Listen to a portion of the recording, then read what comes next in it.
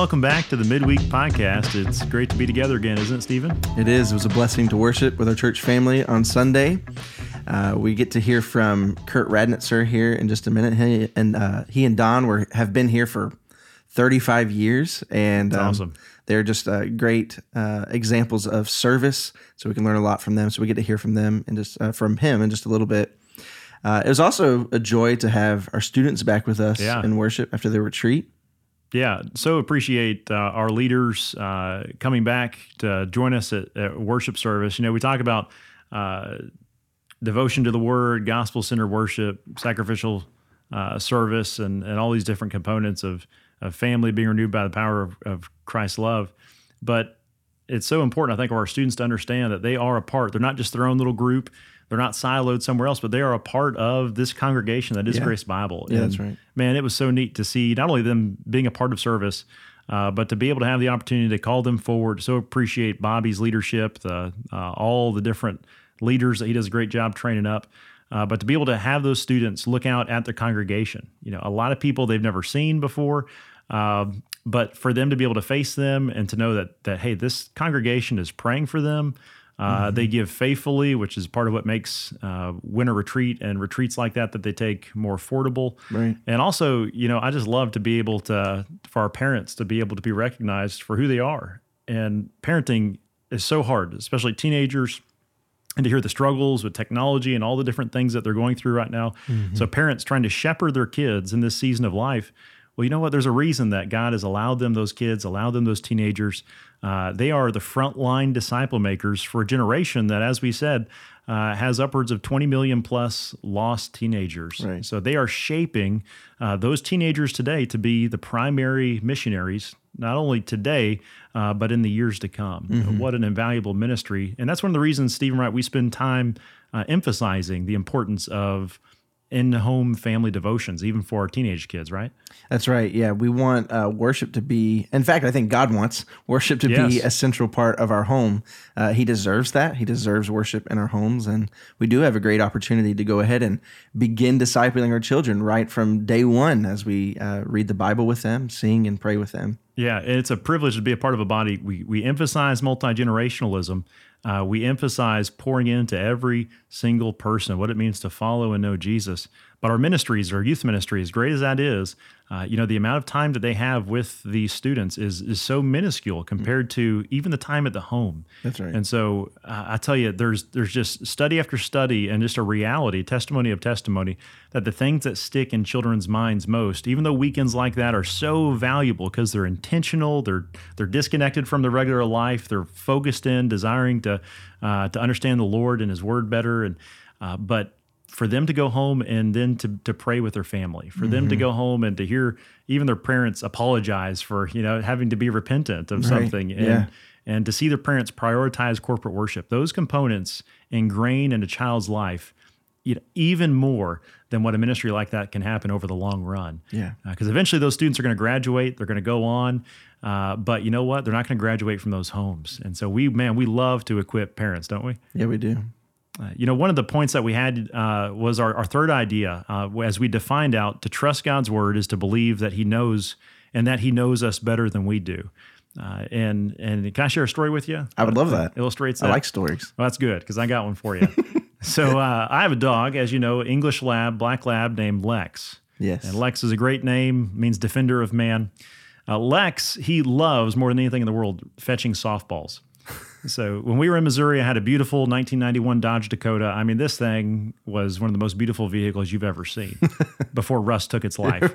But this thing was great. So we would get in, and Lex always wanted, and still wants to, but always wanted particularly then to be with me. Didn't matter if I was going out to that truck, he wanted to be by my side. I would have to sneak out with him catching me. And so the deal was, if we turned left, we were going to go to the softball field, this empty field back of a school. I'd hit softballs for 30, 40 minutes. He'd fetch him nonstop till he couldn't walk. I mean, slobber everywhere. It was wonderful. We would do that. But if I turned right, that meant we were going to the vet, which was the thing he hated most. He would quiver the whole way. He'd start, exactly. There you go. That's right. I'm cute. That's exactly, just nonstop. He was horrified. But so even though he didn't know where we were going, He always wanted to be with me. It didn't matter, even though he knew it might hurt, it might be just uncomfortable, cause him pain. He knew that because I was his owner, that I loved him and was going to do what was good for him. He always wanted to be with me in the truck. And, a lot of times in our faith with the Lord, it's a lot like that. We don't get exhaustive knowledge of why things happen, and we don't even get exhaustive knowledge like we saw from this text. Jesus did signs that we don't know about, and that's okay, because a big part of what it means to trust God's word and God himself is that he knows best. And as long as I'm with him, that's okay. And the Lord can walk us through storms and seasons, victories and crushing defeats. And it's just a joy to see our people apply that, old and young alike. Yeah, man, that's good.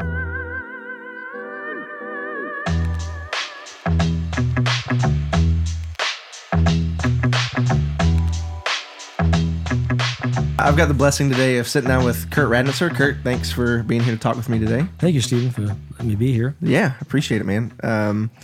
Kurt, you are not from Texas. Is that right? No, sir. All right. Where are you originally from? I am a Yankee from Chicago, actually Oak Park, Illinois. Okay. Yeah. I used to know a guy from Louisiana that when he said Chicago, he goes, Chicago. No, I do Chicago. Okay. So he's wrong, right? I can definitively tell him that he's wrong. Yes. About that, right? Okay, good. Just wanted to make sure. Yeah. Okay. So how long have you been down here in Nacogdoches? 35 years. I met my wife overseas. Well, we were a short-term mission trip, and I was in Oak Park, and she was from SFA, and started getting to know each other and went on a short-term mission trip together. And I went to Vienna, and she went to England, and we kept on riding, and I decided to come down and visit Nacogdoches for 3 months, and it's been 35 years. Okay.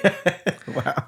Yeah. Man. So, and you've been, I guess, at Grace Bible Church, how many of those 35 years? Well, she was very heavily involved at the college ministry here. We'd have Sunday night dinners and stuff, so I got involved right away. I mean, she went to Grace, and I went to Grace. Man. So, Wow, that's awesome. yeah.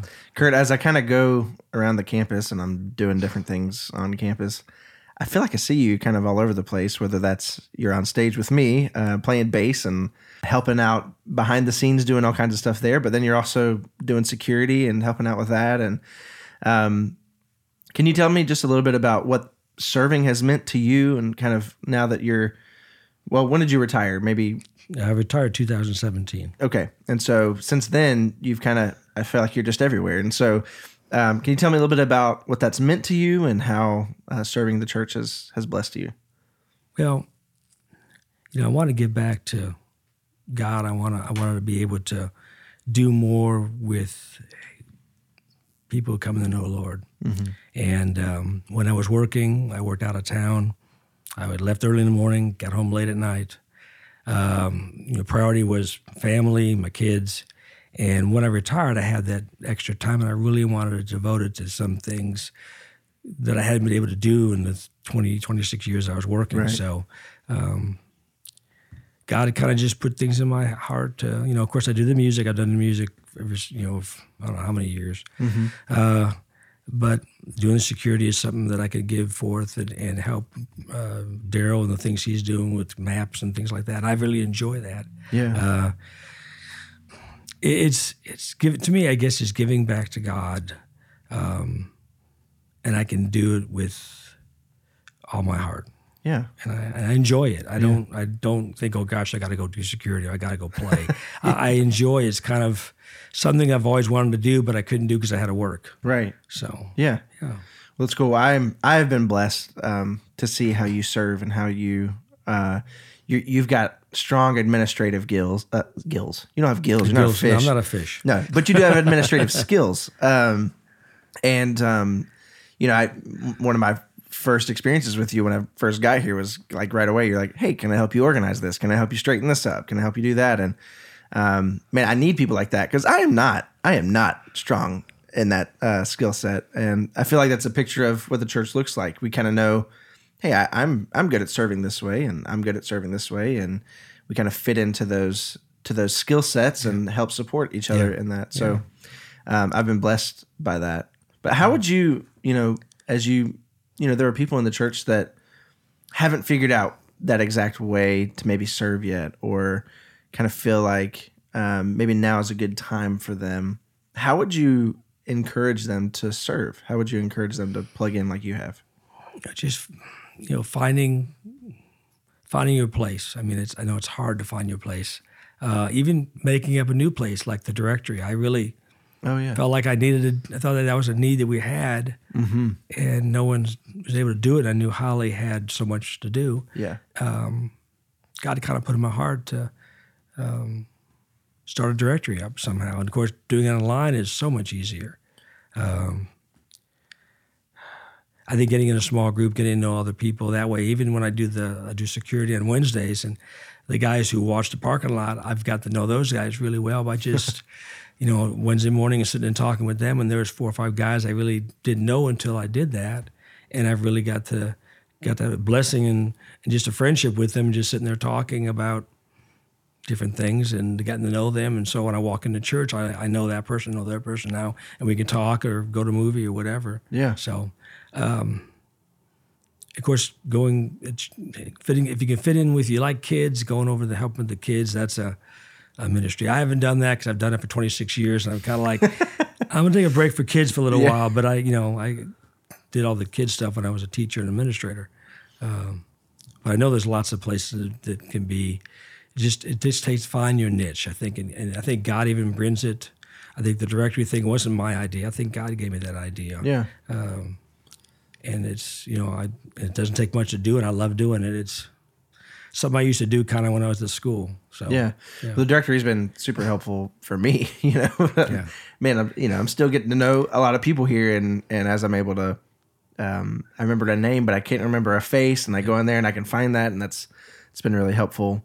I like what you said though, because I think that's interesting to think about. Sometimes you look for an opportunity to serve, and you're not exactly sure where it fits, or you have a passion or a desire to do something new, and you kind of bring that, and you're able to take new ground and able to take the church to another step that maybe they wouldn't have unless you had come. And that shows the value of every single person that's here at the church. So, well, Kurt, I'm grateful for you.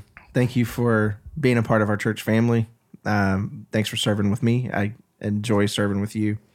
I'm always interested to see what new guitar you're going to be bringing up there that you found a great deal on. And anyway, but I'm so grateful for the way that you've, just been able to use your gifts and your skills here to further the kingdom, to build up the body. I appreciate it. Yeah, thank you. God's got me here, and I enjoy it. Yeah. So, well, thanks for talking with us today. Okay. Thank you.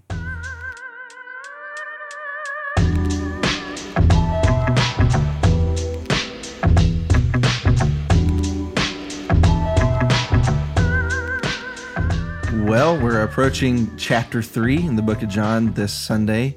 And I see that for this Sunday and the next, we're going to get to hear about Nicodemus. So what are we learning there? Can you tell us about what we're going to be hearing? Well, what a text. Chapter 3 is just a famous text. There's been books, believe it or not, written on just chapter 3 in this interaction.